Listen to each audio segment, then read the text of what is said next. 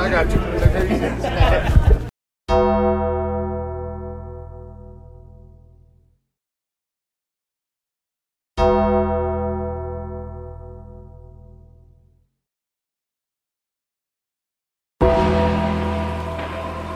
Alright, creatures of the night, welcome to Talking Taker, episode 180 of our encyclopedic exploration digging up the career of the greatest professional wrestling character of all time, The Undertaker. Good day, mates. My name is Alex Dorio, and I'm joined, as always, by my tag team partner, my wrestling buddy. He is the Thunder from Down Under, Mr. Travis White. And Travis, we are heading out back for the Super Showdown between The Undertaker and Triple H. It's no disqualification, or as I like to say, no rules, just right. Oh, that's pretty good, I reckon.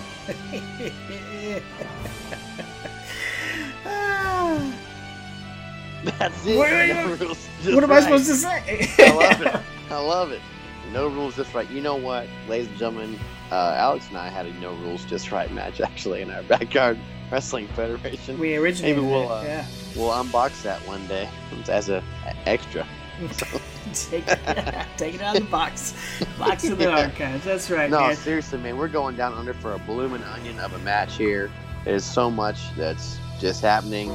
And, big return to Australia, the land of Oz.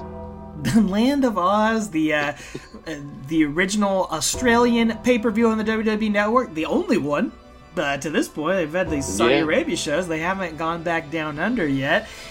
Maybe it's because of this match. Who knows? We'll get into it here. Allegedly, last time ever between The Undertaker and Triple H. And, for a singles match, it is true so far. But, of course, we know that this is actually setting up something much bigger, much more ominous, much more memorable that we'll get to on next week's show. But we're going to take it back to this one. We're going to re-examine it, see if these two legends, Hall of Famers, icons could rekindle a little bit of the magic of their earlier rivalry here. So, grab your bloomin' onions, grab your Fosters, and let's take our time traveling a hearse. They still make that? Absolutely, dude. Australian for beer. Giant can like this. I was going to get one to record tonight, but I didn't make it for the gas station. Open a can of Foster. Let's take it down to... take it back to 2018. We're going to, of course, pick up where we last left off at the Greatest Royal Rumble, with The Undertaker defeating Rusev and picking up a win in his final casket match ever. Yeah, buried softly. It's weird, dude. We're talking final casket matches. We're talking last time ever with The Undertaker. They're definitely letting us know that things are coming to an end with the dead man here, as The Undertaker, he kind of goes off the grid. He's going to go back into hibernation, into the cryogenic chamber to rest until he's popped out again.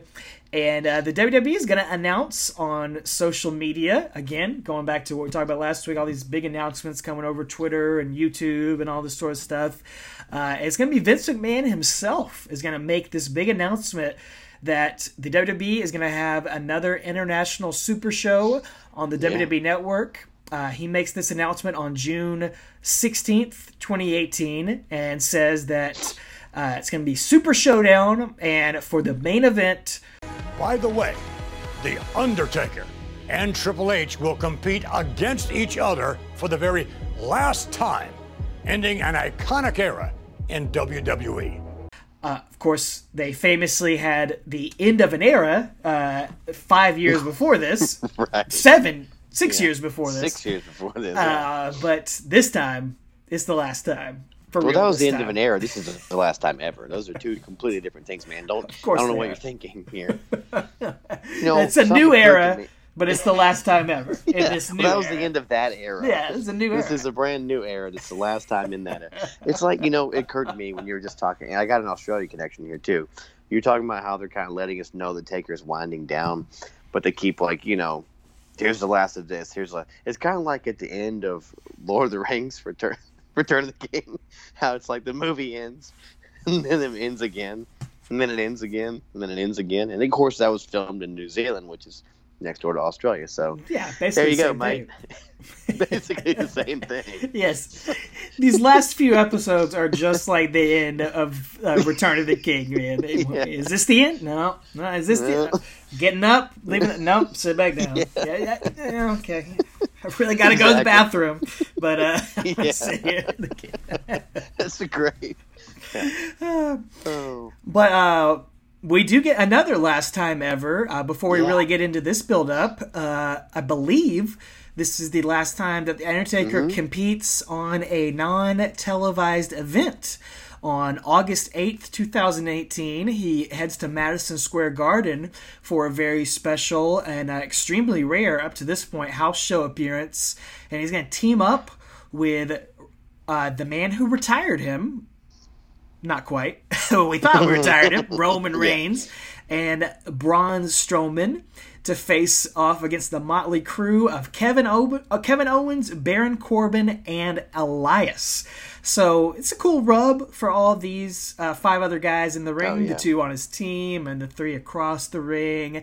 And then Undertaker, he doesn't do much work. He gets the hot tag, naturally, and comes in, hits KO with a tombstone for the pin, and which I'm sure was just a complete honor for Kevin Owens. Oh, I've seen an interview with him fairly recently where he talks about that. That was just, that's his dream come true. Like in MSG, getting to lose to Taker, who cares? Like, it's awesome. And this was briefly highlighted in the Last Ride documentary. Yeah. If I'm not mistaken. Isn't this when he goes back and they had the plaque thing for him or whatever it is? I think there so. At MSG. Yeah, this was the night that, he had this match. So, anyway, yeah, pretty cool. So, because again, like you said, I think it's his last house show ever. Yeah, that was my son's second birthday too. So happy birthday, bud. Anyway, Elias as a guy that Undertaker kind of teased having some interaction with. We thought we might get a match with him one day. We thought we might get a Braun Strowman Undertaker match. That was definitely teased a bit. But I tell you what, dude. A Kevin Owens Undertaker match, man, that one kind of hurts. That one, could have been really, really special. Oh yeah, it would have. Well, all these guys in the ring, even Baron Corbin, he took Baron Corbin under his wing a little bit down in NXT and gave him a lot. And when he came up to the main roster, gave him lots of pointers, lots of just don't do this because you're a big guy, do this because you're an athletic big guy, stuff like that. And Baron Corbin says he called him out on his stuff, so like in a good way, so yeah, everybody could have got the rub there, but yeah, that KO match would have been something to see, Yeah, that match we never got, and then Seth Rollins, we never got that. Seth Rollins would have been great, yeah, for sure. That would have been like him and Shawn all over again. So yeah, but anyway, so yeah, speaking of Shawn, we're gonna get to him soon, so that's gonna take us to Raw. So in August 20th, 2018. I guess I don't know who takes us here. Go for it, man. I started things off. This is the Raw after the SummerSlam. So they just had big SummerSlam, which meant the night before that would have been NXT. So, of course, naturally, Triple H comes out top of the second hour to great ovation from the crowd. And I guess, again, they've already advertised that they're going to be facing at, in Australia. So crowd's got a huge NXT chant for him. And because, again, just a really big banner weekend for NXT. Those takeovers were always spectacular and usually wound up still in the weekend from the main roster pay-per-views. So, especially during this time. So this was Toronto, right? Possibly. I think so. I think that was in. I thought SummerSlam was in Brooklyn. I don't know, Brooklyn or LA. Who knows? Maybe it was Toronto that year. I don't know. I think it was the one where Edge came out and hit a spear on the pre-show. On the pre-show. Oh yeah. It was like, maybe so. What? Yeah, that was weird, but yeah. Anyway, I don't know. This was Brooklyn. I was wrong. It was Brooklyn. Yeah. Okay. I thought it was because it was in Brooklyn for the summers there. I think Toronto Survivor the next Series year. was the next year. SummerSlam's in Toronto the next year. Yeah. Okay, that makes sense. So, well, he puts over the whole weekend and says that the thing that was different is that he got to sit in the back and enjoy it just like everybody else, and he says he's going to work till the day he dies to make sure this company is here for everyone. Again, the whole crowd is just chanting NXT, and because they know that he's pulling the strings down there. So, he says that, weekends like this make him get that itch again and want to take the suit off and tape back up and lace up the boots and make him want to be the game again. So he says when Vince called him a couple weeks ago, which should have been like a couple months ago, right? But said that, not a couple weeks, it's 2 months before this, over 2 months before this. So, Hunter, didn't you watch my video on the YouTube? Yeah, it's this new channel. It's kind of I tried to tout it out, but yeah, exactly. But he says Vince, gave him a chance, and he said, heck yeah, he's going to do it. But he had a little saltier language than that. But anyway, then he says, Vince told him he wants to step in the ring against Taker, and Triple H said, heck no. He said so. Because, of all the great things he's been able to do, there's one that stands above the rest. And again, he's kind of shooting here. This is kind of legit. He talks about the match that they had, the end of an era match at WrestleMania 28, and he says that, and we see the picture of that, those three guys at the top of the ramp, and interestingly enough, here the crowd starts chanting for HBK, so they're already they got the Iggy already. Yeah, they got the itch too, like Triple H does, and they're like, maybe we could lead to something here. So, yeah, start chanting for HBK, and Triple H says that moment was as real as it gets. None of them are ever going to forget it, and it changed them. They knew it was the end, and after that, Shawn was gone, and the streak was dead, and Taker put his hat and gloves down, disappeared for a while, and then Triple H put the suit on, cut the tape, took off his trunks, and after that match, he says, without sounding like a bitter veteran, our era was something special. And of course, the crowd's going nuts for all that because, he's not wrong. But got some "You Still Got It" chants from the crowd, which is weird because, like, he still wrestles, like, several times a year. Yeah, yeah. But they're just, they're pining for this match with him and Taker. So, and then Triple H says, because of all that, he called Vince back and said, I'm in. Sign me up. So I'm going to take off my suit, lace up my boots, and I'm going to be the game again. So if Undertaker's going to pick up that hat, put on those gloves, be the Phenom one more time, which is weird because, like, that was literally the storyline at WrestleMania, that he picked up the gloves, picked up the hat, and put it on, and became the Phenom by squashing John Cena in 2 minutes. So that was just, I don't know. I thought it was kind of weird. They just kind of glossed over that. But, they like to rewrite history sometimes. So. And then he had a casket match in Saudi Arabia. So. Exactly, man. Yeah. But none of that's important. None of that matters. None of that. It's Triple H. But exactly. So he says, Melbourne, Australia, Super Showdown, 80,000 people in attendance, the world watching. The sound will be back. The feeling will be back. The goosebumps will be back because the era is back. Melbourne, Australia, The Undertaker and the game one last time. And he's super intense, putting it over and just really selling it. And this is one of those weird periods where they're actually building toward Super Showdown, Hell in a Cell pay-per-view, which is like 2 weeks after that, Evolution, which is like 2 weeks after that, and then Super Showdown. Or no, I'm sorry, I just said that. Well, then after Evolution, there's going to be Crown Jewel we're going to get into, and then Survivor Series. So it's like there's like 6 pay-per-views in like 8 weeks or like 10 weeks. It's crazy, and they're trying to build toward all of it at once. It's really, really weird. Yeah, I've said on here last week I wasn't really watching full time at this point, but I was still kind of keeping up with things. But it was very difficult to keep up with things because the show was like a mess. Because okay, this match is happening at this pay-per-view, but then we've also got this pay-per-view. We've got a women's match at Super Showdown, and one at Hell in a Cell. And then we have a whole pay-per-view full of women's matches. And it's just like, guys, like, it is too much going on. Like, the writers have trouble building to one pay-per-view, like, much less 3 pay-per-views trying to balance all that. It was not a great time to be a fan. Yeah. And again, this is right after SummerSlam. We just finished SummerSlam. This is the night after. And we're building to all this right now. And this aren't until October. It's hard to make stuff feel like it matters. It's hard enough when you have a pay-per-view every month. But when you have 3 going on, it's like, why? Like, what is even the point? Like, why am I supposed to take this seriously?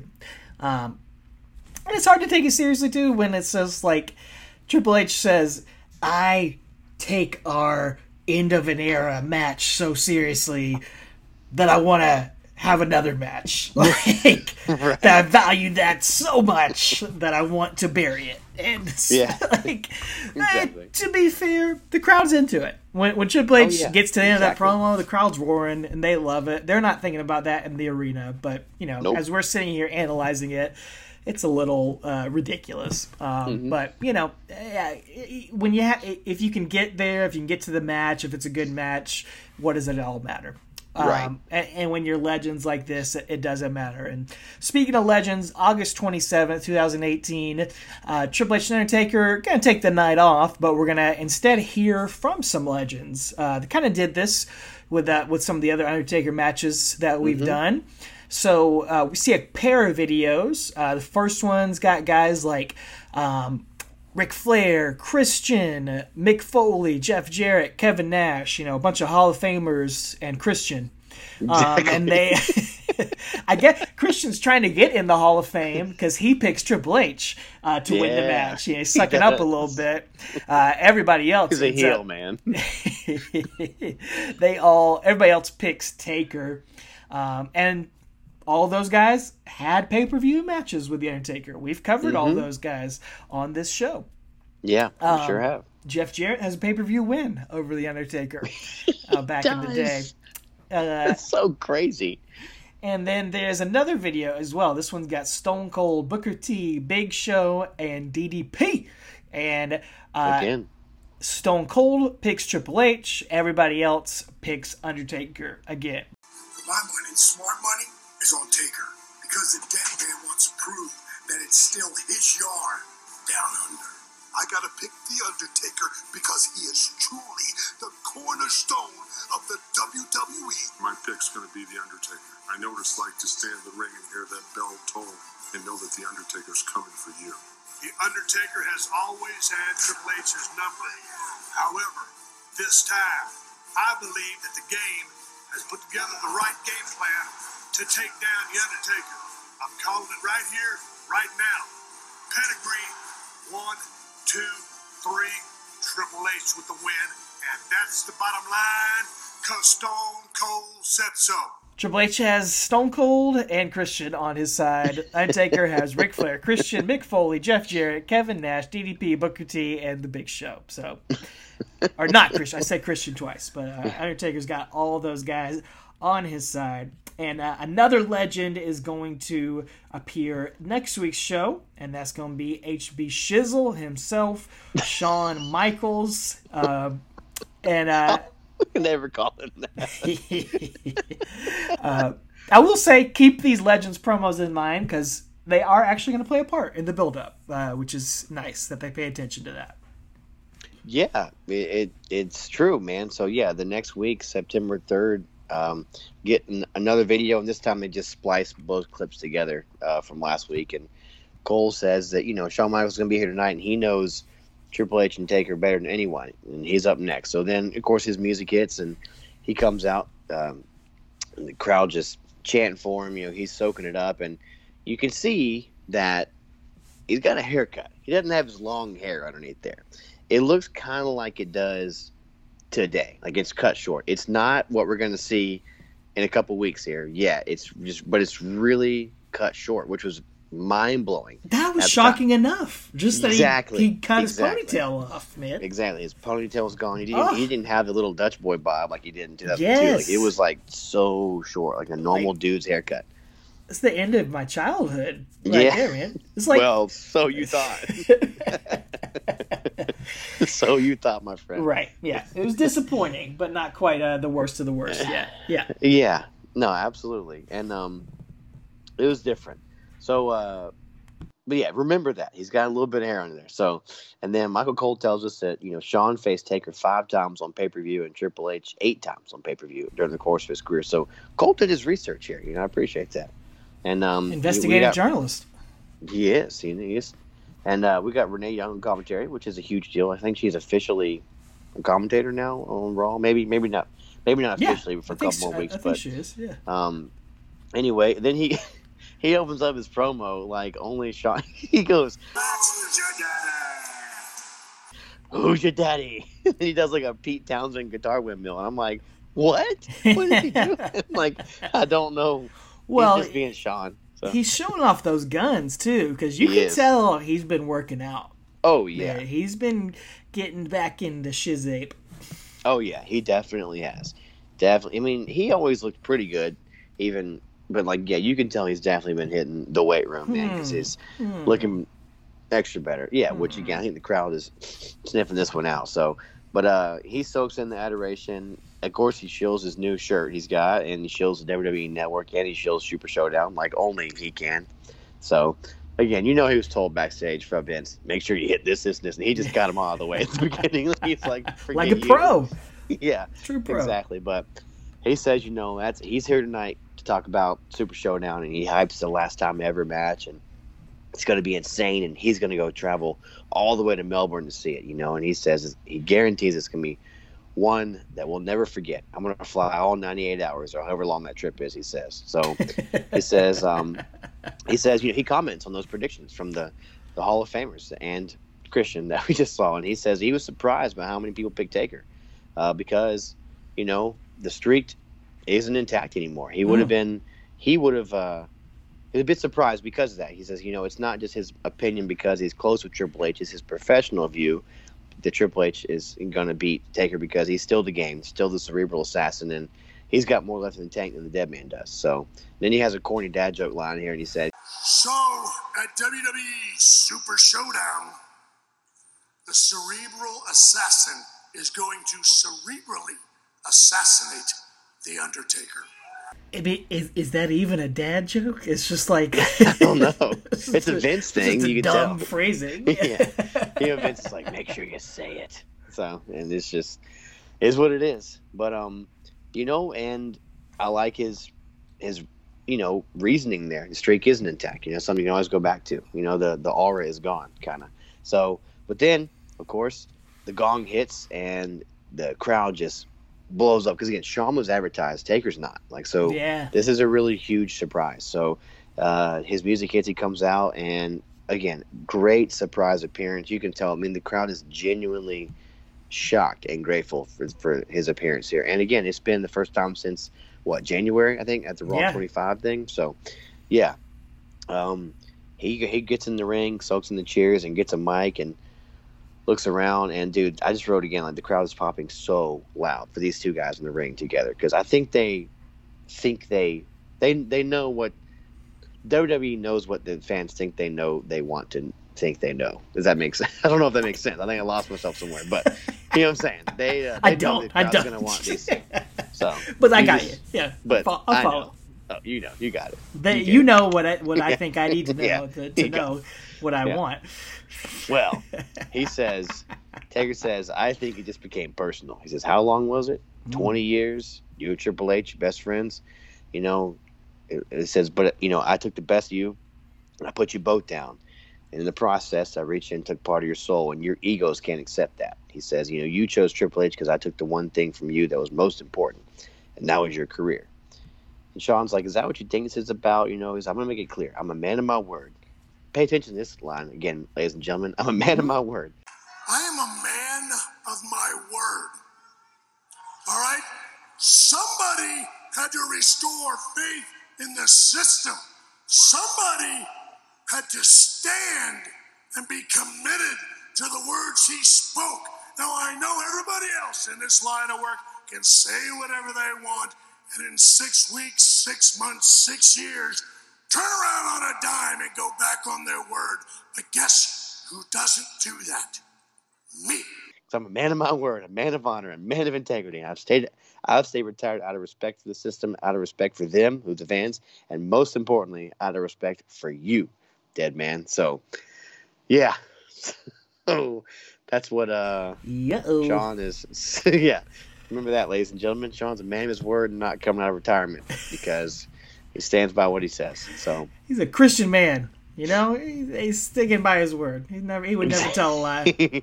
Yeah, exactly. Of course, the crowd's gonna immediately chant one more match. And I guess Sean knew he was going to say it. They were going to say that because he acknowledges them. He's like, I hear that every time I step in the arena. That's what I hear. There's people backstage that have been knocking my door down, to wrestle me. I've turned down literally millions of dollars to stay retired out of respect for you. And Taker's like, are you sure it's about respect? Is it respect?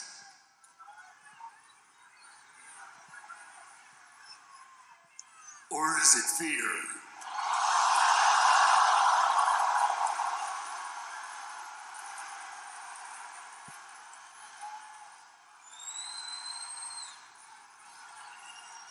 Because if you had ever chosen to come out of retirement, there would have only been one person that you come for. Me. And make no mistake about it, I would put you down all over again.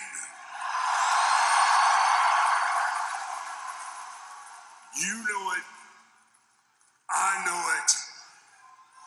They know it. And there's one other thing you know. In Melbourne, Australia, I'm going to put your buddy Triple H down again. Taker just slams the mic down and leaves as Sean just kind of looks on, kind of boo-boo faced about what Taker just said, calling him out and calling out his friend Triple H. So, Taker just kind of lays it out there and kind of planting the seeds for what may happen. We're not quite sure, but we got an inkling of it.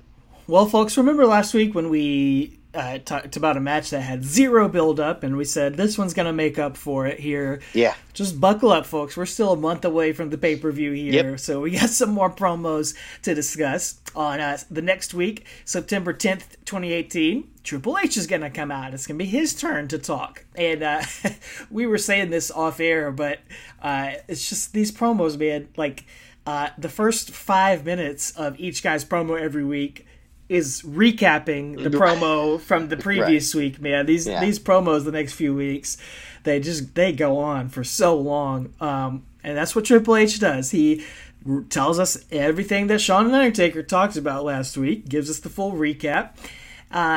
Previously on the Undertaker, Shawn Michaels, Triple H rivalry. He might as well have done. And then Triple H says, last time I was here, I talked about facing Undertaker one last time out of mutual respect for the last time that we faced, whatever.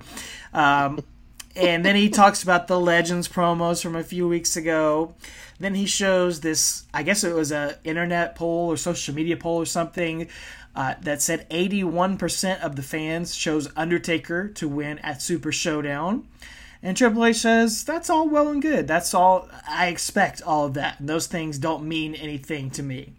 And then he transitions to say, and that's why it's so surprising to me that when Shawn Michaels came out last week and gave his prediction, that it bothered The Undertaker so much. So Triple H, again, is trying to cerebrally assassinate The Undertaker here, playing some mind games with him. Oh, I get it now. Yeah, this is it, dude. Says Taker was so bothered by Shawn's prediction last week that that Taker had to make an appearance and try to bait Shawn Michaels out of retirement with these threats. Triple H says Undertaker has just lost respect for himself, and to prove that, he has to look no further than the fact that Undertaker is not here tonight to confront him face to face. So he's calling Undertaker cowardly because he only showed up to face Shawn and not him. He says Undertaker has never been the same since those 4 matches. After that, the streak went away, the aura went away, the magic went away, and all that's left is just his reputation. That series of matches was his last epic moments of greatness, and he blames us for the demise. But Dead Man, you said one thing last week that was true. Now it's personal. So in Melbourne, Australia,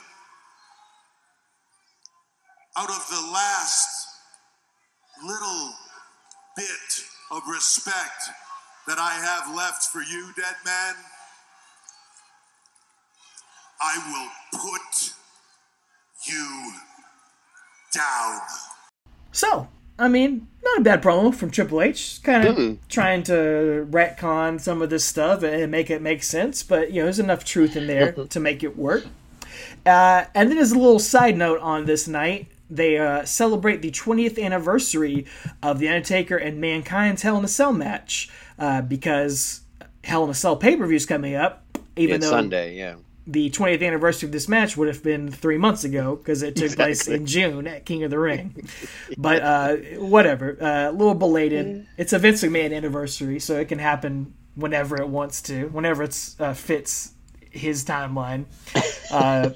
So Mick Foley does make an appearance, and he interrupts Elias, who disrespects that match with Mick Foley, and then Mick Foley magically gets to make a match between Elias and Finn Balor. So that's just a mild Undertaker connection there. It's like residual general manager duties he has in his contract, Austin did back in 98 or 99. Yeah. That must be something like that. If you're a football coach like Jeremy Pruitt for Tennessee, he can come in a couple years from now and call a play if he wants to, even though he was fired 3 years ago. Yeah. He'll probably call him McDouble. So. Is that even a dad joke? I mean, he's gonna call him McDouble. Did you see why he got fired? McDonald's, dude. It's amazing. So, anyway, all right. Raw. College football's over, especially for him. Anyway, Raw, September 17th. This is the night after Hell in a Cell. So, again, that pay-per-view's in the rearview mirror, so now we're building toward Evolution, Super Showdown, and Crown Jewel. Whew. Yeah, so top of the second hour, Taker's gong hits, makes his way out. He's going to continue this war of the words here with Triple H, and he says, he stands in the ring on the purple lights, and a lot of Undertaker chants, and he says that no man can spin a web of lies like a man that has a broken soul, and he's never seen anyone with a more broken soul than Triple H. So again, just retconning lots of stuff that he's going through. So, but just last week, Triple H said Taker lost all of his self-respect. He said, delusion will be your downfall. There was a time when Triple H was wicked, savage, and a warrior, but now he tends to play a more corporate game. So he's, going little mind games here with Triple H too. He's the master. Says, now your battlefield is the boardroom, and Triple H can't see the fear in his own friend's eyes, and he can't see his own demise. And he says that he puts no stock in what any man says. So saying that he's not intimidated by what Shawn had to say the other week, and he knows that when he faces Triple H again, the result is going to be just like the first time. I will put you 6 feet under. Game over. So. That was a Vince line right there. Gotta get in the catchphrases. Love it, man. But he says that Triple H will do all he can, and even going to enlist his best friend Shawn. Taker says that Triple H can have his delusion, have his best friend, because right here's where the devil is in the details. He says, Shawn isn't going to fly all the way to Melbourne to sit there and watch them fight. I know he's going to be standing in Triple H's corner, and I'm okay with that. Standing in my corner will be the mayor of Knoxville, my brother Kane. He said he doesn't say that. Mayor of Knox. But yes, his little brother Kane, the mayor of Knox County. Speaking of Jeremy Pruitt and the Tennessee Volunteers. And of course the crowd pops for this. They're excited because that's the Brothers of Destruction and DX, I wish Kane would have changed his gear to orange and white. Orange and white. Came out to Rocky Top. Checkers. Yeah. The white and orange checkers on. It's great, dude. Oh, come on. He's still got time. He's not done yet. Nah. He's not done. So, yeah, Taker says, Now everyone knows that I took Shawn Michaels' career. And I'm going to do the same to Triple H's career. But it seems that he deserves far worse. So not only am I going to take his career, I'm going to take his soul, and I'm going to put him down. At WWE Super Showdown, with my brother of destruction watching my back, Triple H will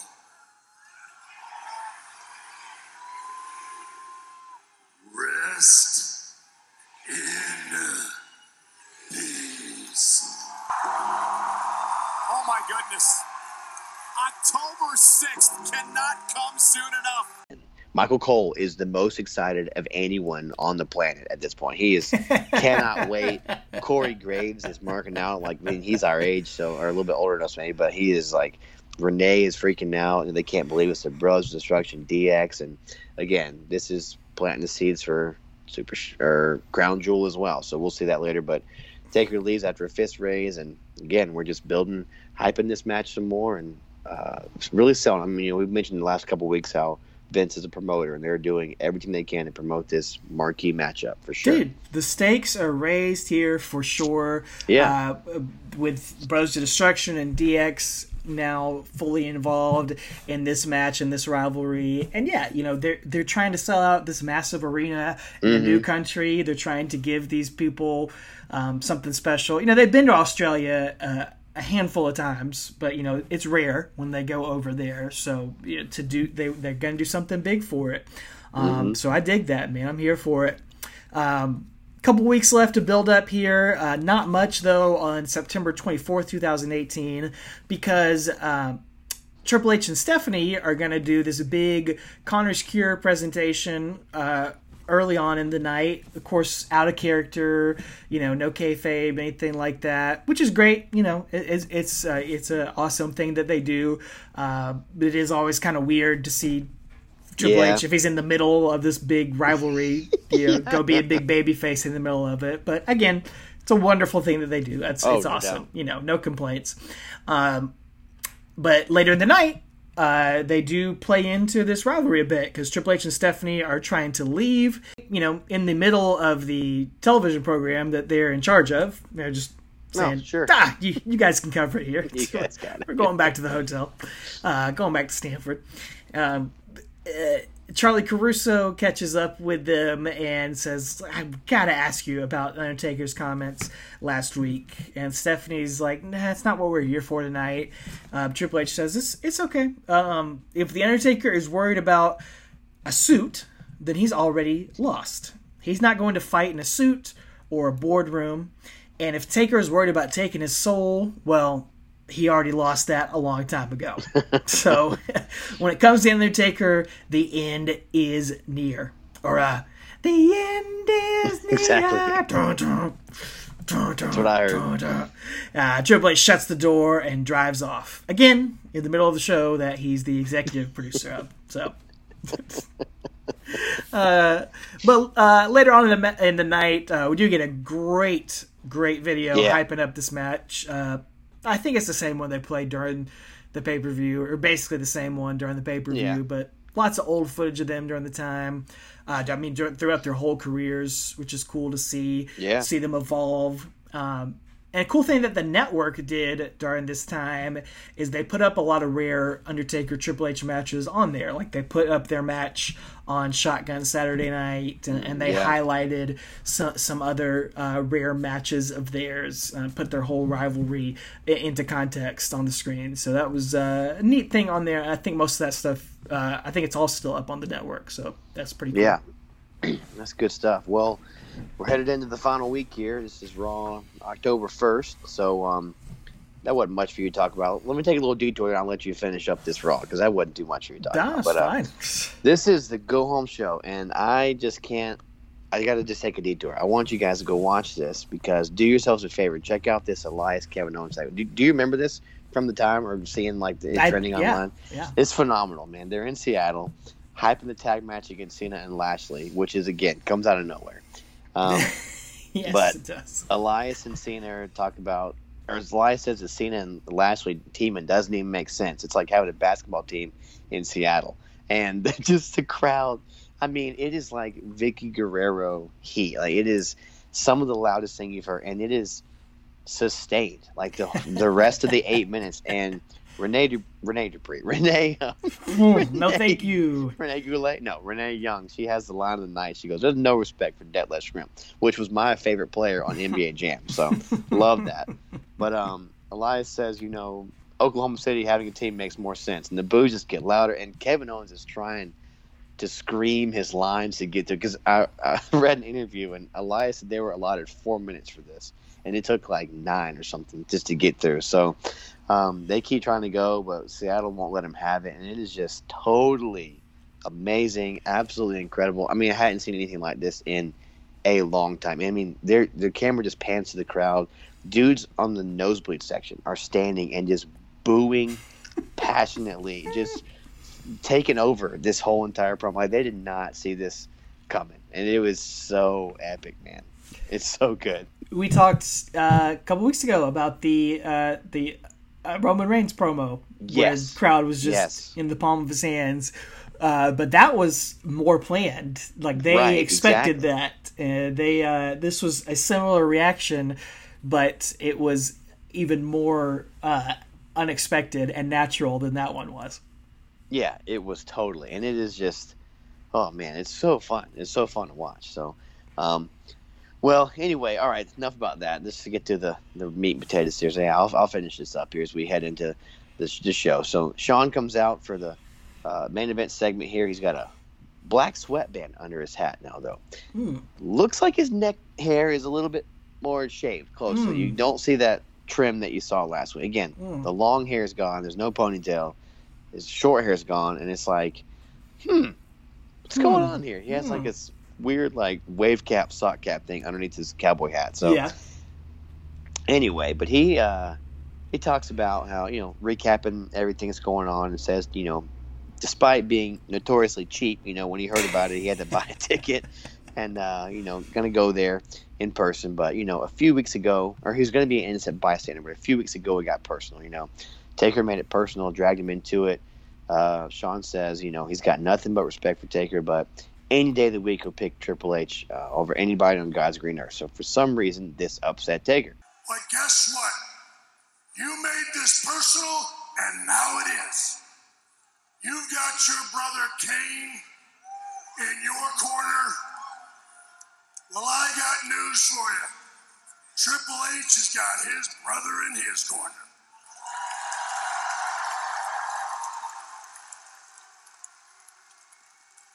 And Kane, understand this. You or anybody else tries to crowd that ring, and as God is my witness, I will brush you back courtesy of some sweet chin music. That, of course, is going to bring out Kane. So his music hits, and he stands. Shawn kind of stands his ground, and Kane is actually behind him in the ring. So Shawn turns around, and Kane uppercuts him, and then the gong hits, and the lights go out, and the lights come back up, and now Taker is in the ring, standing next to Kane, shoulder to shoulder. So, and at this point, Seattle is on their feet. I was just nuts. about to say that. I mean, the crowd are loves going this. Crazy. As much as they booed Elias and Kevin Owens earlier, they are cheering this. Like, this is, they are so excited. This is a great crowd for this night. And I think Elias, Kevin Owens segment just amped them up even more. They are digging this and biting on everything that they're seeing here. It's great. So, really cool to see. Again, they're standing next to each other, and Taker stands over Shawn and tries to get up, and Shawn looks up at Taker, and Taker does a throat slash and picks him up for a tombstone. And at this point, Shawn Michaels' hat falls off, and you see that he is as bald as Stone Cold Steve Austin. And this was a tremendous thing that happened. This was your boy, man. Unthinkable. Your childhood hero. I mean, yeah, this is out of control, dude. Dude, so... this is as vine-breaking as the streak ending. No, almost. Basically, though, I had you thought he was gonna the dude in the front row. Yeah, as when I saw Shawn's bald head. You thought, I mean, he committed to that ponytail and that little tuft of hair at the front of his head for so long. Why would you just not stick with it, man? But here it is. It's all gone.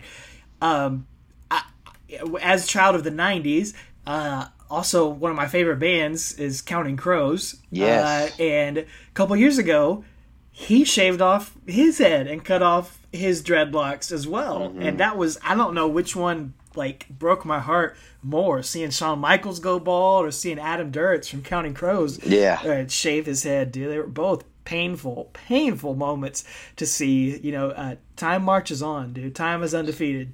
And hairlines are undefeated too, I guess. So my brother swears that Adam Duritz's hair was a wig the whole time. My brother thinks that. I don't. I don't think it was fully natural. I don't know. But yeah, it was weird to see him bald. You seen that picture a few months ago. Horrifying. Yeah, but this was horrifying. I mean, in fact, you can see the guys in the front row here. Like, go back and watch this scene. The guys in the front row, their jaws aren't dropping because of this interaction. They're dropping because Shawn's hat falls off. They're like, like they cannot believe that Shawn's hair is gone. Well, the thing is, like, if he had just come out with a bald head, it still would have been shocking. But it was like, it was almost like we weren't supposed to see it. Like, right. Part of me thinks he wanted to have the do-rag on the whole time. Like, because it's. I think that was the goal. Yeah. I don't know, man. I think he did it and regretted it because, like, it's almost like he was not ready for us to see it yet. So yeah. But that is it's funny that the biggest part of this whole storyline is Shawn's bald head. Oh man, and it wouldn't. I think if he had just kept it short, like, you know, just kind of like he has now, it's fine. Like he has now, it would not have been that bad. Yeah, but like. Something about seeing Shawn Michaels bald is just, it doesn't fit, dude. Triple H was one thing, Undertaker is one thing, but Shawn Michaels bald is just, I don't like it. Because like Triple H went with like the ponytail to the buzzed head. Like, that was, you know, he went to like the you know, the Die Hard haircut, you know, and then he went to a straight bald. Like, Shawn just went. Sean went, just straight razor on. Oh, cue ball, dude.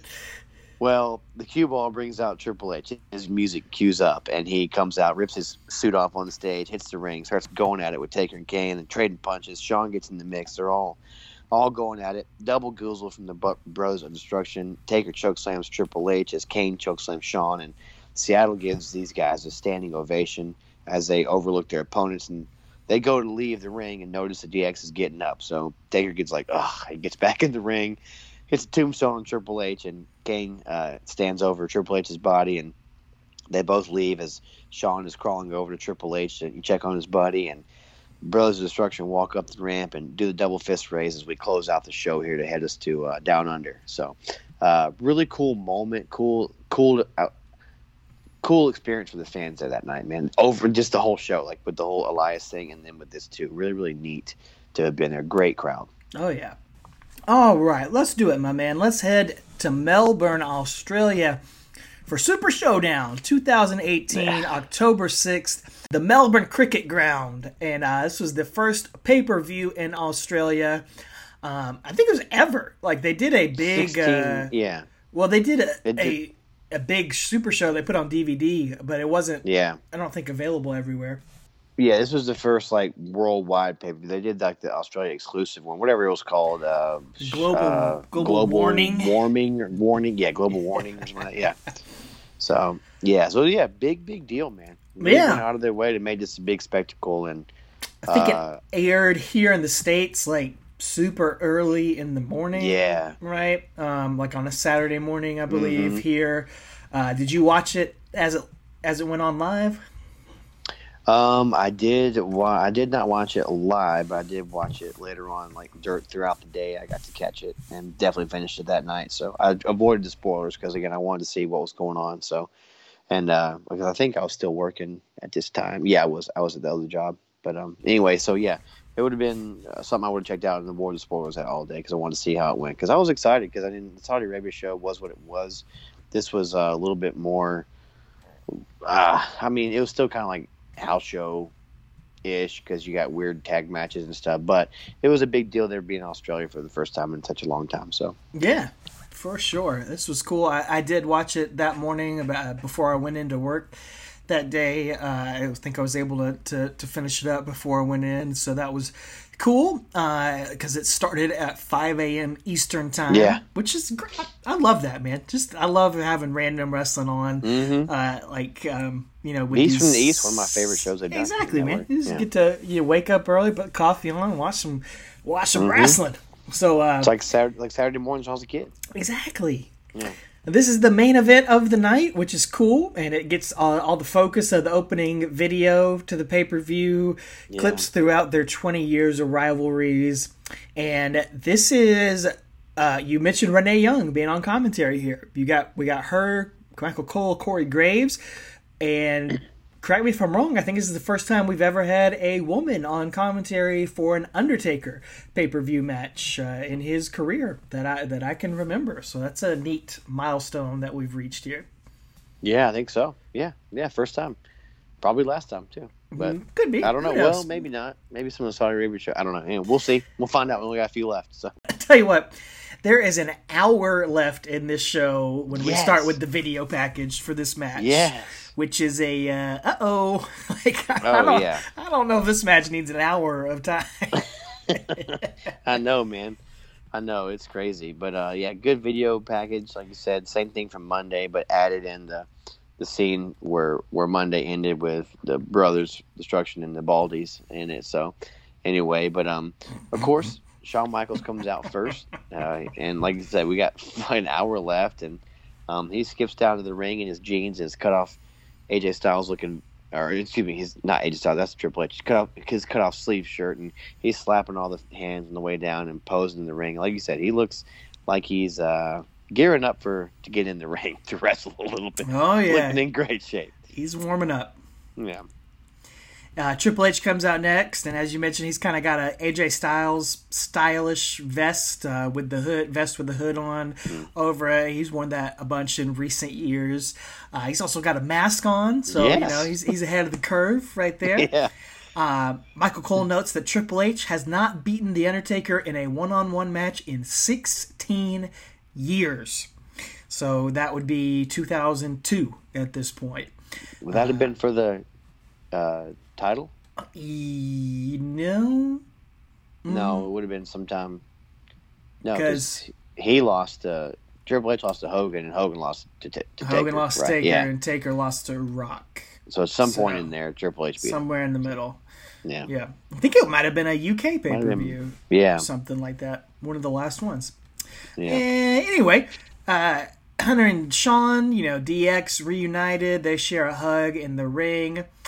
Kane is going to be out next, and he stands at the top of the ring steps as he makes his entrance and then looks to the back. Yeah, and Cole reminds us, Kane made his debut when Shawn and Taker were wrestling back in 97. So then, like you said, Kane looks over at the back, and the gong hits, and this Australian crowd just absolutely erupts, man. They're just so excited to see him. Again, he just got such an aura and a presence, and he's such an icon, and they can see Triple H anytime because he's still kind of active wrestler. And Taker's, it's a special thing when he shows up, So huge flames shooting up everywhere. And you got the full moon there, and Taker kind of walks through the smoke, and he finally appears. And we get that huge second pop we talk about so much. So, and then a lot of smartphones filming. Again, I wasn't as shocked by Australian fans as I was the Saudi Arabian fans filming with the smartphones. But, this is a great point that you made on last week's show. That's sort of the modern equivalent to having a sign and trying to get noticed on TV is having your smartphone out, recording it, posting a video of it to get noticed online. So we see that in the crowd here as he makes this epic entrance. And you can tell Taker found the tanning booths in Australia because he is looking good as he comes out. He takes off all his accoutrements, and JoJo gives us the ring announcements and reminds us that this is the last time ever these men will fight. And as of now, this contest is scheduled for one fall.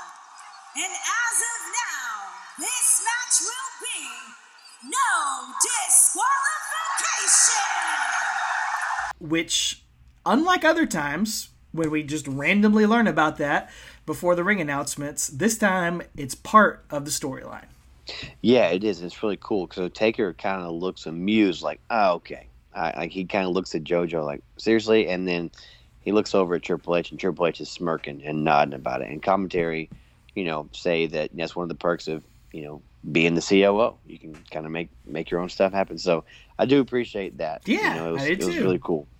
Yeah, it was really neat to see. And one other thing I appreciated is Michael Cole's comment that these two first met in the Kuwaiti Cup back in '96. So first time they interacted. So that's pretty cool, and they've had all kind of matches over the years. And, of course, this is the last one ever with no DQ. So I like the special introductions, like it's a championship match. It's not, but it is the main event, and it really makes it feel like a UFC fight or a big spectacle. So, but they're both getting cheered, but Taker's definitely getting more of a reaction because he stands test of time, man, when it comes to his character and stuff. So, well, he's not intimidated by him, despite this being no DQ. He, Undertaker, that is, walks up to Taker. Excuse me. Undertaker walks up to Triple H. They meet in the middle, and Taker gives him a throat slash, and they're ready to go at it here. They back up. Michael Chioda rings the bell as the referee, and Taker comes running at Triple H, trying to deliver some hands, but Triple H ducks out of the ring. Triple H starts taunting Taker, and the crowd's here for it, man. They're already chanting, "This is awesome!" Just seeing these two guys just start this thing off. And then Triple H is going to be a little jerk like he can be, and he kind of puts his arms behind his back and sticks his chin out like, come on, it's daring Taker to punch him. So Triple H, he punches Taker in the corner, but then Taker reverses it and goes for a punch, and Triple H ducks, does a little more showboating, and HBK jumps up and gives him a high five. So it's just kind of funny. Like, again, they're kind of the de facto heels here. They're not really, no one's really a heel, but when you're in the ring with Undertaker, you kind of are. So yeah, Triple H is always a little more heelish. Sure, yeah. He's got that big heel nose, That's what he does. So they kind of do-si-do in the ring, going back and forth till Taker gets a kick to Triple H and then starts working on the arm and goes up for old school, but Triple H punches him, and then he's going to wrench the arm and shoulder block Taker and works the arm a little bit more, and we're going to see what he's got in his bag of tricks here. He's going to try to go for his own old school, walk the... So Triple H old school, you'd think he'd put on like the riding pants and do a curtsy or something, but put the little bow in his hair. Yeah. No, he's gonna try to walk the ropes, but Undertaker says brings him down, starts throwing hands with Triple H in the corner. He wrenches the arm, and he shows him how it's done. It goes up and connects old school again. Actually connects with it this time to a big reaction from the crowd. Oh, yeah. And then Undertaker's going to hit some body shots to Triple H in the corner. And Michael Cole gives us the fantastic stat here. Yeah, he's been doing his homework lately, man. He's got some great research here. Tells us, at this point in history, The Undertaker has 101 wins in pay-per-view history, which, I feel like we should fact-check him, but I'm just going to go with it. I haven't been keeping records of that, so I'll take his word for it, which is incredible. Well, yeah, I mean, not only that, he says it's more pay-per-view wins than anybody in history in WWE. Like, it's 101. Of course it's just crazy, yeah. So... I mean, yeah, who else is going to have that? But I guess we've covered 101 wins over these 3+ years, so man. Who knows? But like I said, I'm not going to fact-check him, but it's definitely at least 100 wins. We haven't had many losses in this 180 episode endeavor. I mean, one was to Jeff Jarrett, but a couple of Gold Dust here and there, but hardly any to Triple H or Shawn. So, right. But anyway, that's yeah, Taker hits the snake eyes and just continuing his old school ways and goes for a big boot, but Triple H is going to reverse it and hit a high knee there, and Shawn gets up on the apron and kind of distracts Taker for a second, and Triple H is able to capitalize and close on him over the top rope. But, of course, Taker's going to land the perfect 10 landing. And he's going to immediately turn to Shawn and goozle him. But Triple H grabs Undertaker's hair, and we see another kind of old-school maneuver from from Undertaker as he hits the apron stunner on Triple H. But the distractions are overwhelming to Undertaker here as Shawn knocks Taker into the apron. And I don't know what Kane's doing, or adjusting his mask or something. He's too late to make the save. He's just hanging out over there. Yeah. Finally runs in after Shawn and Triple H have taken the advantage here. Yeah, well then, Graves makes a great point. He says, none of these distractions matter because it's no DQ match. And I'm like, Mm-hmm. yeah, excellent. So, which we'll see that in a second, too, because Taker's going to get thrown into the barricade and the steps, and then Shawn's setting up a table on the outside. Kane comes over, and they kind of like circle around it. Like, I don't know, man. I don't know what they're out of place or what, but then for some reason, Mike Chioda's coming over and like making Kane back up and get away. And I'm like, dude, it's no DQ. Like, what's happening? They can do whatever. They can get in the ring and beat them up, and it doesn't matter. Like, I don't understand why this matters. This table all of a sudden. So no, like if this was really no DQ, right. Shawn and Kane would have jumped in the ring as Exactly. soon as the match started and Yes. gotten involved with it. Yes, I was so frustrated. Like he's Right. cool with them setting the table up, but Kane, you got to back off, man. Like, Yeah. come on. Thankfully, that doesn't happen too much in here. Right. I don't know where they got their wires crossed here, but it was a little annoying. But Triple H is going to go for a pedigree on the outside, but Taker gives him the back body drop, which is always painful to see. Triple H taking a back body drop on the cement. Mm-hmm. They get back in the ring. Hunter's going to hit a swinging neck breaker and get a 2 count there. He gets some punches on the dead man while he's on the ground. But Undertaker, he responds back with some of those quick strikes to the gut, boxing style punches. But Hunter responds with that big patented knee to the face, and he's going to get a near fall on Taker from that. Yeah, and then Graves says, I wasn't expecting Triple H to dominate so much in this match. I was expecting more of a one-sided affair with Taker. So, and then Triple H going to do something that he doesn't normally do. He comes off a top rope, but Taker catches him and throws him out to the outside, and he smashes into the barricade. And Shawn goes over to check on him, and he Irish whips into the barricade, and then Taker's going to go prepare the announce table for deletion, basically. And HBK is kind of prowling around like a, I don't know, man, like just a cat on the outside, and he's about to hit Taker's about to hit Shawn with a monitor, but then Triple H comes up and attacks Taker from behind and runs at him, and Taker back body drops him over the barricade into the crowd, and he lands on a plastic lawn chair that they have in the crowd there, which looks like it probably hurt. I don't know. Dude. Taking a bump onto a lawn chair would probably hurt. Triple H is taking some big time bumps in this match, man. He's bumping on the cement. We've seen it like 3 times already, like straight back bumps, big back bumps on the cement. I'm thinking, dang, like respect to Triple H, man. Oh, no doubt. They start fighting into the barricade, into the crowd a little bit. Taker's gonna pull the straps down, and he chases Triple H through the crowd. And it kind of reminds me of WrestleMania 17 a little bit, because they had up this camera stand. So I'm wondering if we're going to see a big bump, but no, not quite. Instead, Undertaker's going to choke Triple H with a camera cord for a second, and I think Triple H kind of like whispers to him, like, "I can't do that anymore, brother," because they stopped doing that pretty quickly, because that's why Daniel Bryan got fired a few years ago. Yeah, I tried to listen to what he said. I rewound it a lot of times and tried to see if I could. It was inaudible though, but or I couldn't make it out. But he definitely says like, nope, gotta go, like, because Taker puts on him for like literally 2 seconds, and Triple H is out of it. So, but he knows what's up, and Triple H is gonna go for a pedigree over there, but then Taker tries to back body drop him, but then it's really ugly here. I don't know what. Maybe too many of these back bumps or something. I don't know. Triple H kind of falls to the side and lands on a security guard rail, kind of. And then Taker punches him and make their way to the crowd again. And it's funny because you can see him like walking through the crowd, and he actually tells the security guy, "Hey, this way," which is I rewound it, listened to him, because the security guard was going the wrong way. So Taker's like, "Hey, this way."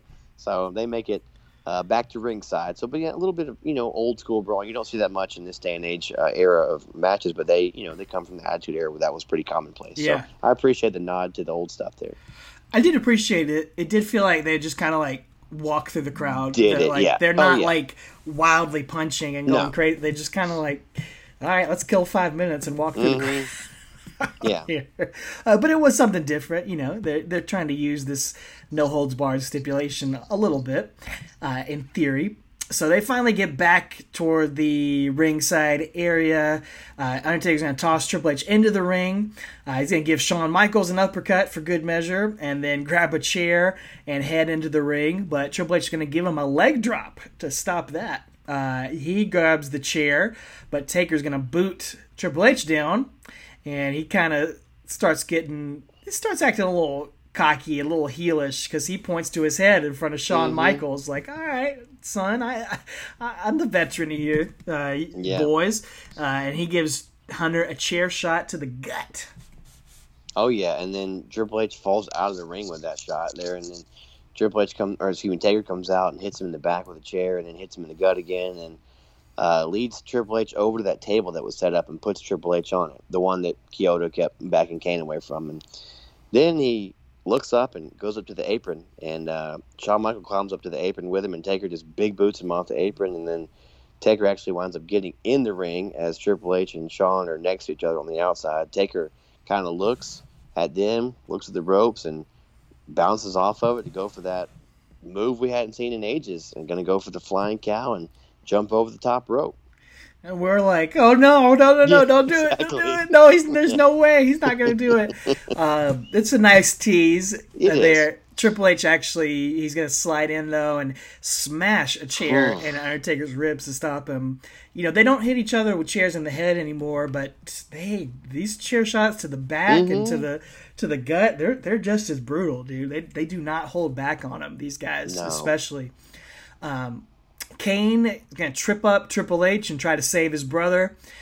He gives a goozle to Triple H, a goozle to HBK, but they kick him, and Shawn Michaels gives Kane a sweet chin music, and Kane lands perfectly on the table.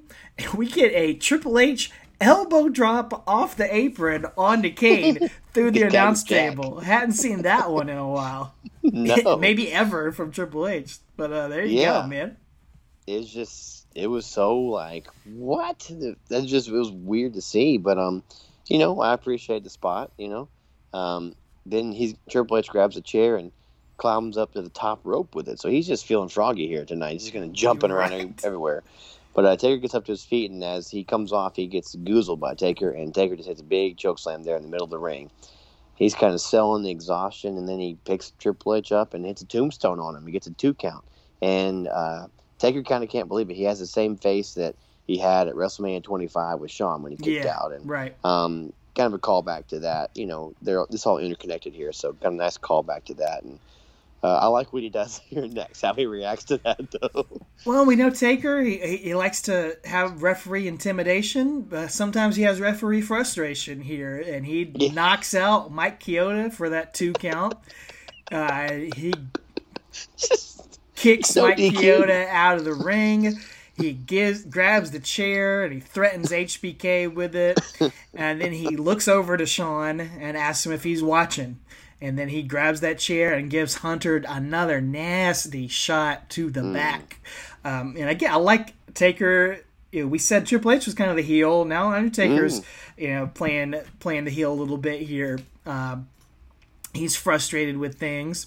He takes his time and then gives Hunter another shot to the back, and this one actually snaps the chair and breaks the leg off of it. And Shawn, we talked about what a great actor he is around the wrestling ring, and he's just looking on in horror. He's afraid to jump in there, and you see the pain on his face.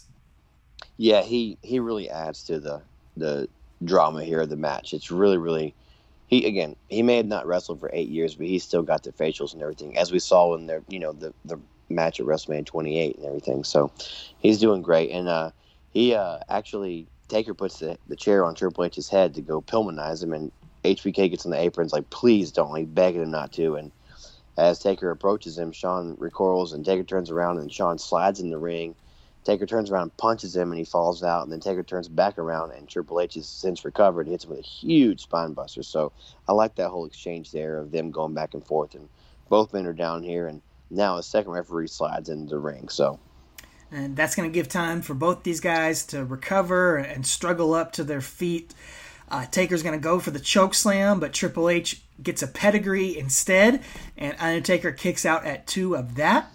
And then Triple H is going to reverse things and put the chair on Taker's neck, and he actually does. He hops off the second rope onto that chair to Pillmanize Undertaker's neck.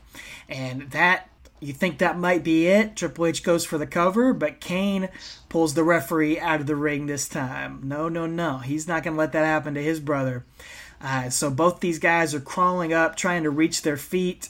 Triple H backs into one corner, Undertaker backs into another to reset things, and Shawn Michaels is going to pull out yet another weapon and throw it into the ring here.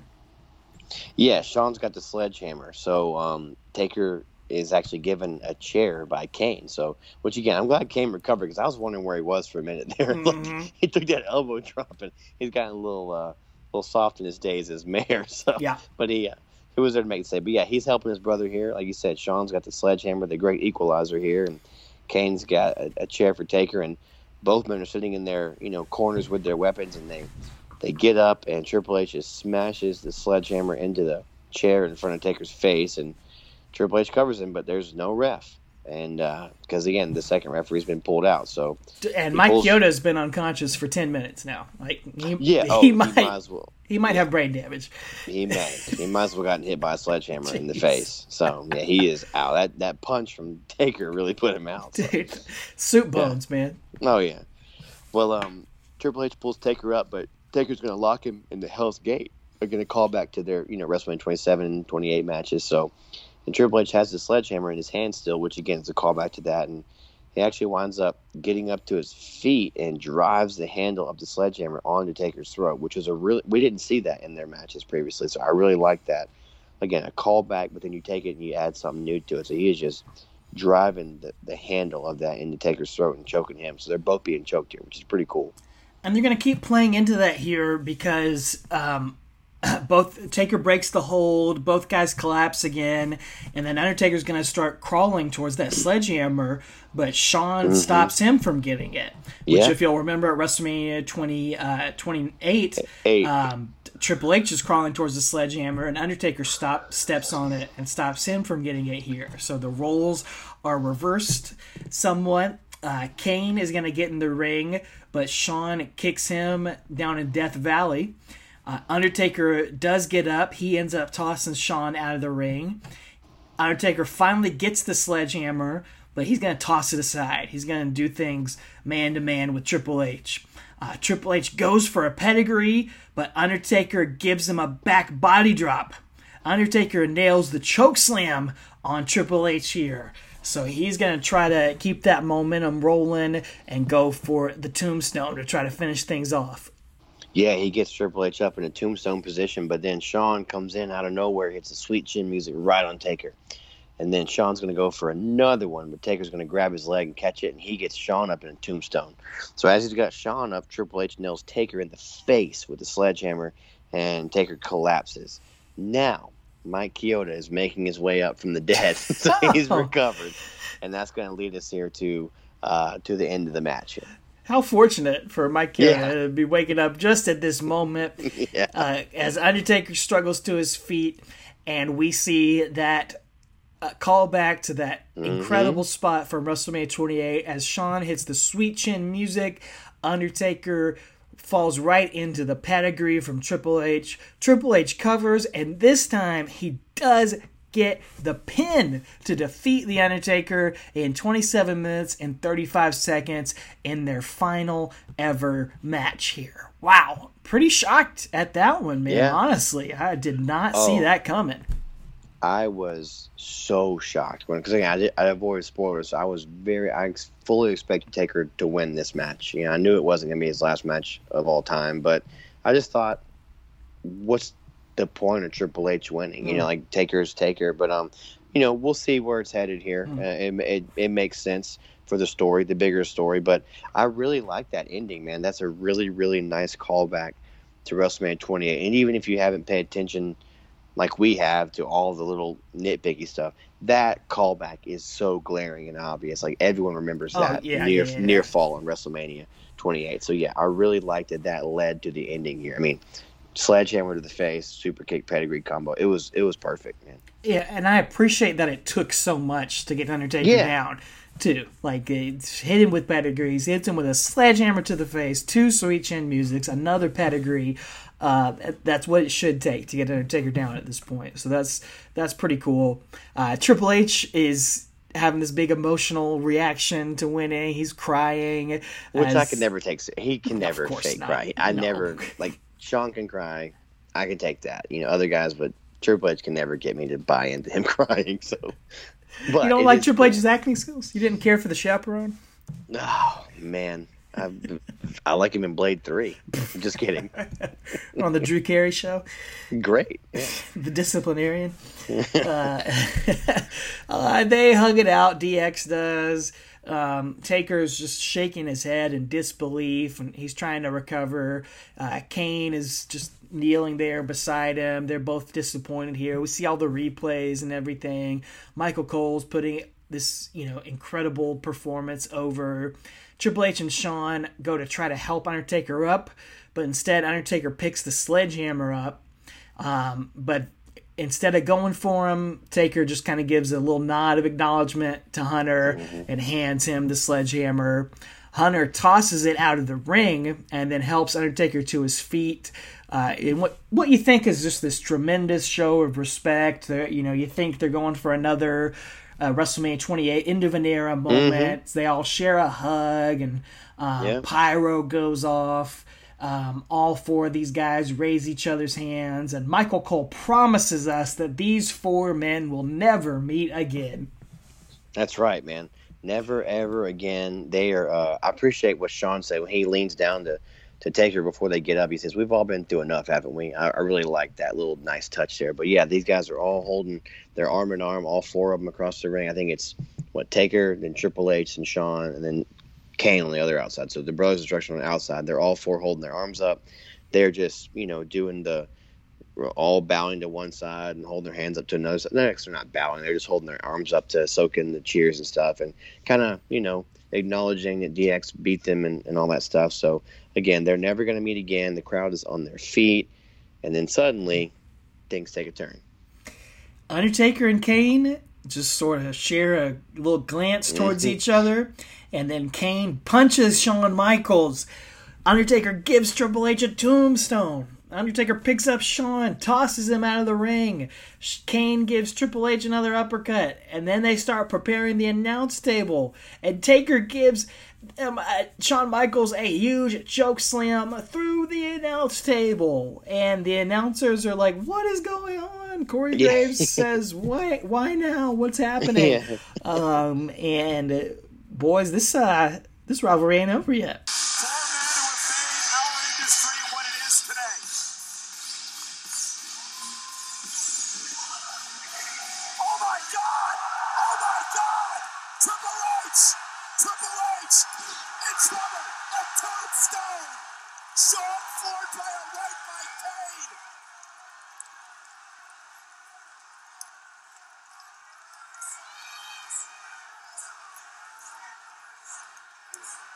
Shawn Michaels trying to fight back. The Brothers of Destruction are not done yet. Exactly, but Melbourne is loving it. They love that this happened, man. And Taker's music plays. The Brothers of Destruction leave up the aisle, and we see DX on their backs in the rubble there. And they don't do a fist raise though. Top of the ramp. They just kind of walk off. So I don't know. You're wondering, like, is this kind of heel? Are they turning heel, or what's happening? But it was really neat. But yeah, you can see, like, so once this happened, as I'm watching it, in real time, I'm like, I understand why Triple H won this match. It's a part of a bigger story here being told, and part of me is like, Shawn coming back? is Shawn coming back? I'm just wondering, like, so. Oh yeah. I mean, he is at this point after it's over. But I was pretty shocked. I really didn't think, I thought they were just kind of teasing it to be a part of the build-up. Yeah. And it really did catch me off guard when Taker and Kane attacked DX here. I thought it was just going to be the bow at the end, and that was going to be it. Me too. But then something else is happening here after that big angle. Oh, yeah, it. But, yeah, I'm right with you, man. I did not see it coming. I didn't see Triple H win coming. I didn't want to see it coming. I wanted him to stay retired. Oh yeah, we'll get to that next week a little more. But yeah, I totally agree. But yeah, yeah. But I mean, personally, I remember when I watched this match in 2018, really not thinking too much of it, thinking it was just kind of a house show main event. But honestly, it wasn't as bad as I remembered it. You know, I dug it more watching it here second time. Could it have been shorter? Yes, but we say that about literally every Triple H match we cover. It's just bless his heart, it's him, man. He can't help it. He's an NWA fan. Where Flair would go 45 minutes a night, but you know, it's not the worst. You know, it's they gave a lot of effort, and I did write my notes. You know, like I see it. They do show their age quite a bit. I mean, they are pushing 50 or over 50 with Triple H for Taker, I think, but they know how to tell a story. There was a great story told here in this ring. There's no doubt about it. And, you know, I do appreciate the effort they put forth because, well, yeah, they didn't know us anything. Yeah, and I think that's the biggest criticism for this match, that they absolutely show their age. There's no question. They're not as crisp as they used to be. They are a little bit gassed towards the end. You could see that as part of the story, though, too. You know, they're not as young as they used to be. They've gone through these epic rivalries. They're the old cowboys, the old gunslingers now, just fighting for pride now at this point in their career. Yeah. So in a way, it kind of adds to it. It was not always pretty at times, but what I appreciated about it was that they did not go through the motions here, man. They put a tremendous effort into this match, even if it didn't always click. Like I said, Triple H has taken some nasty bumps, man, that he does not have to. He has a corporate job, dude. He never has to wrestle again. He doesn't have to do all this stuff. But he could have a match too and not take all these bumps on the cement, man. Like, and all these chair shots. He could just He doesn't have to do all that. And same with Taker. So I just have a ton of respect for these guys trying to put on the show that they did. I agree with you completely. It should have cut this match in half. Like, you could have cut out everything in the crowd. That would have cut 5 minutes out of this match, and you wouldn't have missed anything. But I really did like the last 10 minutes of it. Like, once Mike Chioda goes down, I think, and you're getting into... There's some really creative spots and some creative storytelling and all the callbacks to everything and all the performance stuff, all the sports entertainment stuff starts coming into play here.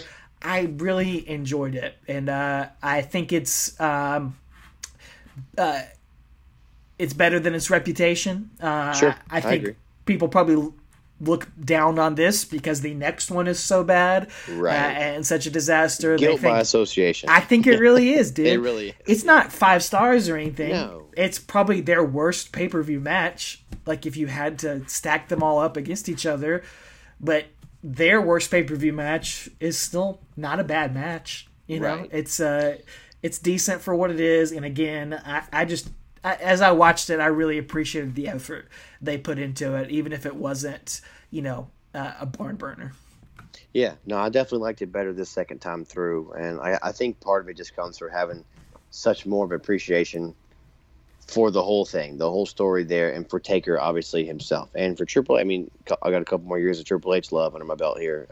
I appreciate the effort, like you said, so that's a great word. But, yeah, but again, you could tell it was just a part of a story and setting up an angle for the next show, and we'll get to that on next week. So, and we'll have our thoughts about that. Will we ever? So, we will keep rolling on to the last ride, because this ain't the last ride yet, folks. The Undertaker is going to be heading back to Saudi Arabia, getting another stamp on his passport Going back to Saudi.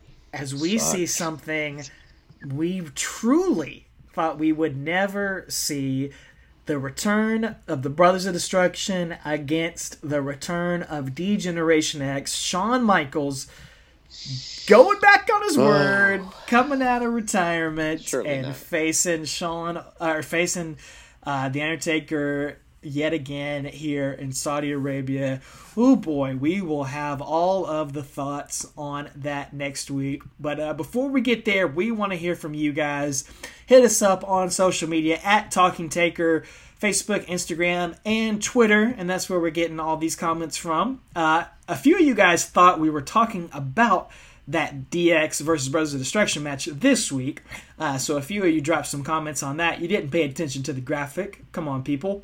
They commented on next week's episode?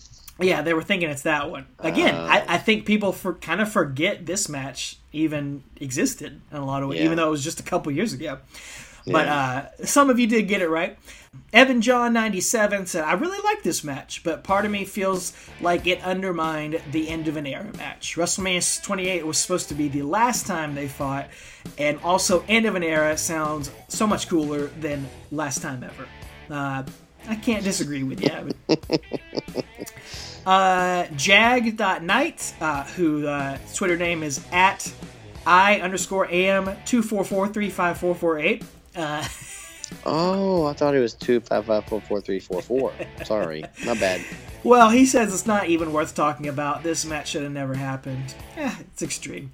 I think he means next week's. Yeah, well, he might. The Downturn said, love these four guys, but it was a little sad. Jeremy Priest said, looking forward to your episode, but God, this match is awful. Taker... Collecting Dead Man, who we talked about last week on the show, go give them a follow, said Taker should have won this one, especially since DX won the next one. I don't know. You could kind of flip it and have DX attack Shawn Michaels. I keep tripping on words. You flip it and have DX attack Undertaker after the match instead of Brothers of Destruction attacking DX. You could go either way with that. Mm-hmm. Princeton John says, didn't love it the first time. Thought it dragged and was a bit boring. Watched it back and it's not as bad, but still not a fan of it. So, kind of the same thoughts as us. Mark It Down podcast said, can't wait to listen to y'all talk about this. Watching it back wasn't as bad, but dang, it felt awful at the time. That's exactly what I said. Yeah. And then, Travis, what do you always ask about at the end of the show? If you were there. Are you serious? The world's ugliest man. At the Insulin K said, I was sitting in the third row. The match was not good, but the atmosphere, knowing you were seeing the first, last, and only time Undertaker would wrestle on pay-per-view in Australia was surreal. Personally, I think Taker should have won, but it is what it is. Wow, very cool. I don't even have to say that this time. If you were there, that's awesome. I love that. I was jokingly going to ask at the end, but of course, that's awesome. There were 70,000 people there, Yeah. He said he also got to meet Shawn Michaels at a meet and greet the day before, too. So that's a heck of a weekend for the world's ugliest man. Yeah, let's follow that up and say, did you mention his haircut or what? Oh, no, dude. Might be a little awkward. Yeah. And Watch Along Tommy was not there, but he almost went. No way. He sent a message and said he was so hyped for it. Him and his wife were looking strongly into going to the show. Going to Australia's on their bucket list. Mine too. Yeah, dude, me too. But they ended up passing on the long flight. But, they did wake up at 5 a.m. and his wife cooked him a nice breakfast for the show. Some shrimp on the Barbie, of course, naturally. Said he loved WWE, always doing different stuff like this for the show. It's kind of the same things as you. It was a bit of a sad realization that these guys might be able to cut the promos to get you hyped for this match still better than anybody else. They probably shouldn't be having 30 minutes matches on pay-per-view at this point in their careers. But, instead of going to to Super Showdown, Tommy did go to the Evolution pay-per-view. So that's pretty neat. Oh, that's cool. I believe he said on our watch-along a couple weeks ago that he was at that MSG house show, too. Yeah. He said he was. So, pretty neat. The old Forrest Gump you. So we've heard from someone from the Australia show. We got to hear from somebody from one of these Saudi shows, man. That would be wild. I'd love to hear somebody who was actually there. Yeah, we got like 2 more Saudi shows left, maybe to cover, or 1 or 2 more. So 2. So yeah, that'll be nuts. Our chances are going down, but we've only got a few more episodes, and 2 of those are from Saudi. So we'd love to hear if you were from there. So anyway, that's really cool. So yes, it was. Don't forget to go. Make sure you follow us. Make sure you're subscribing. Make sure you go to tpublic.com. Get you that "Bury Me Softly" Brothers shirt or any of the other merch that we've got out there. And we'll see you next week. Yeah, exactly. Well, if you were there, also let us know what you thought about it. Let us know. Did you have the same feelings we did on this match? Did you pop for Billy Kay and Peyton Royce win that tag team title match? I did. I was a huge fan of that match and them winning. So anyway, Buddy Murphy won the Cruiserweight title. That was a great match. That was a great match. So anyway, a lot of Australian talent in WWE at this point, and even now, even more right now in 2021. So a lot of good stuff from down under. Yeah. So anyway, let us know what you thought, ladies and gentlemen, and stay safe out there. Take her easy. I gotta go that again. Stay safe out there, and as always, take her easy.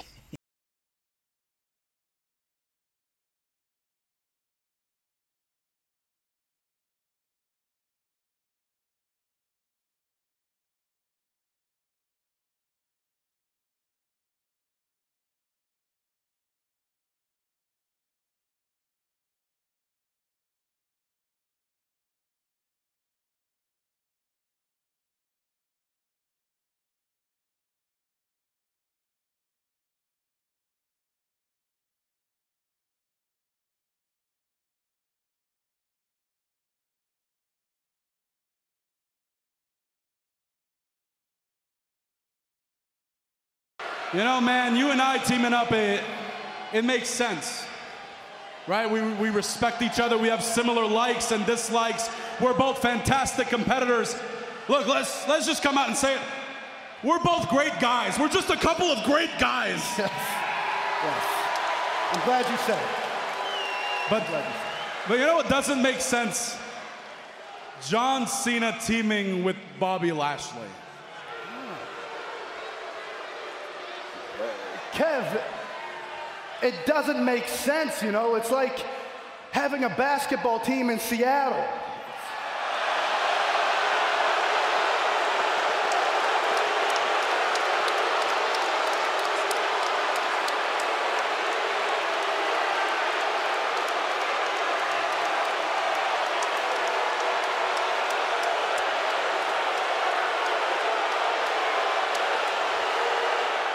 Listen to the roar of this crowd. No respect for Detlef Shrimp. The Lions hit a sensitive button. Got Seattle right in the feelings. That's what poets do.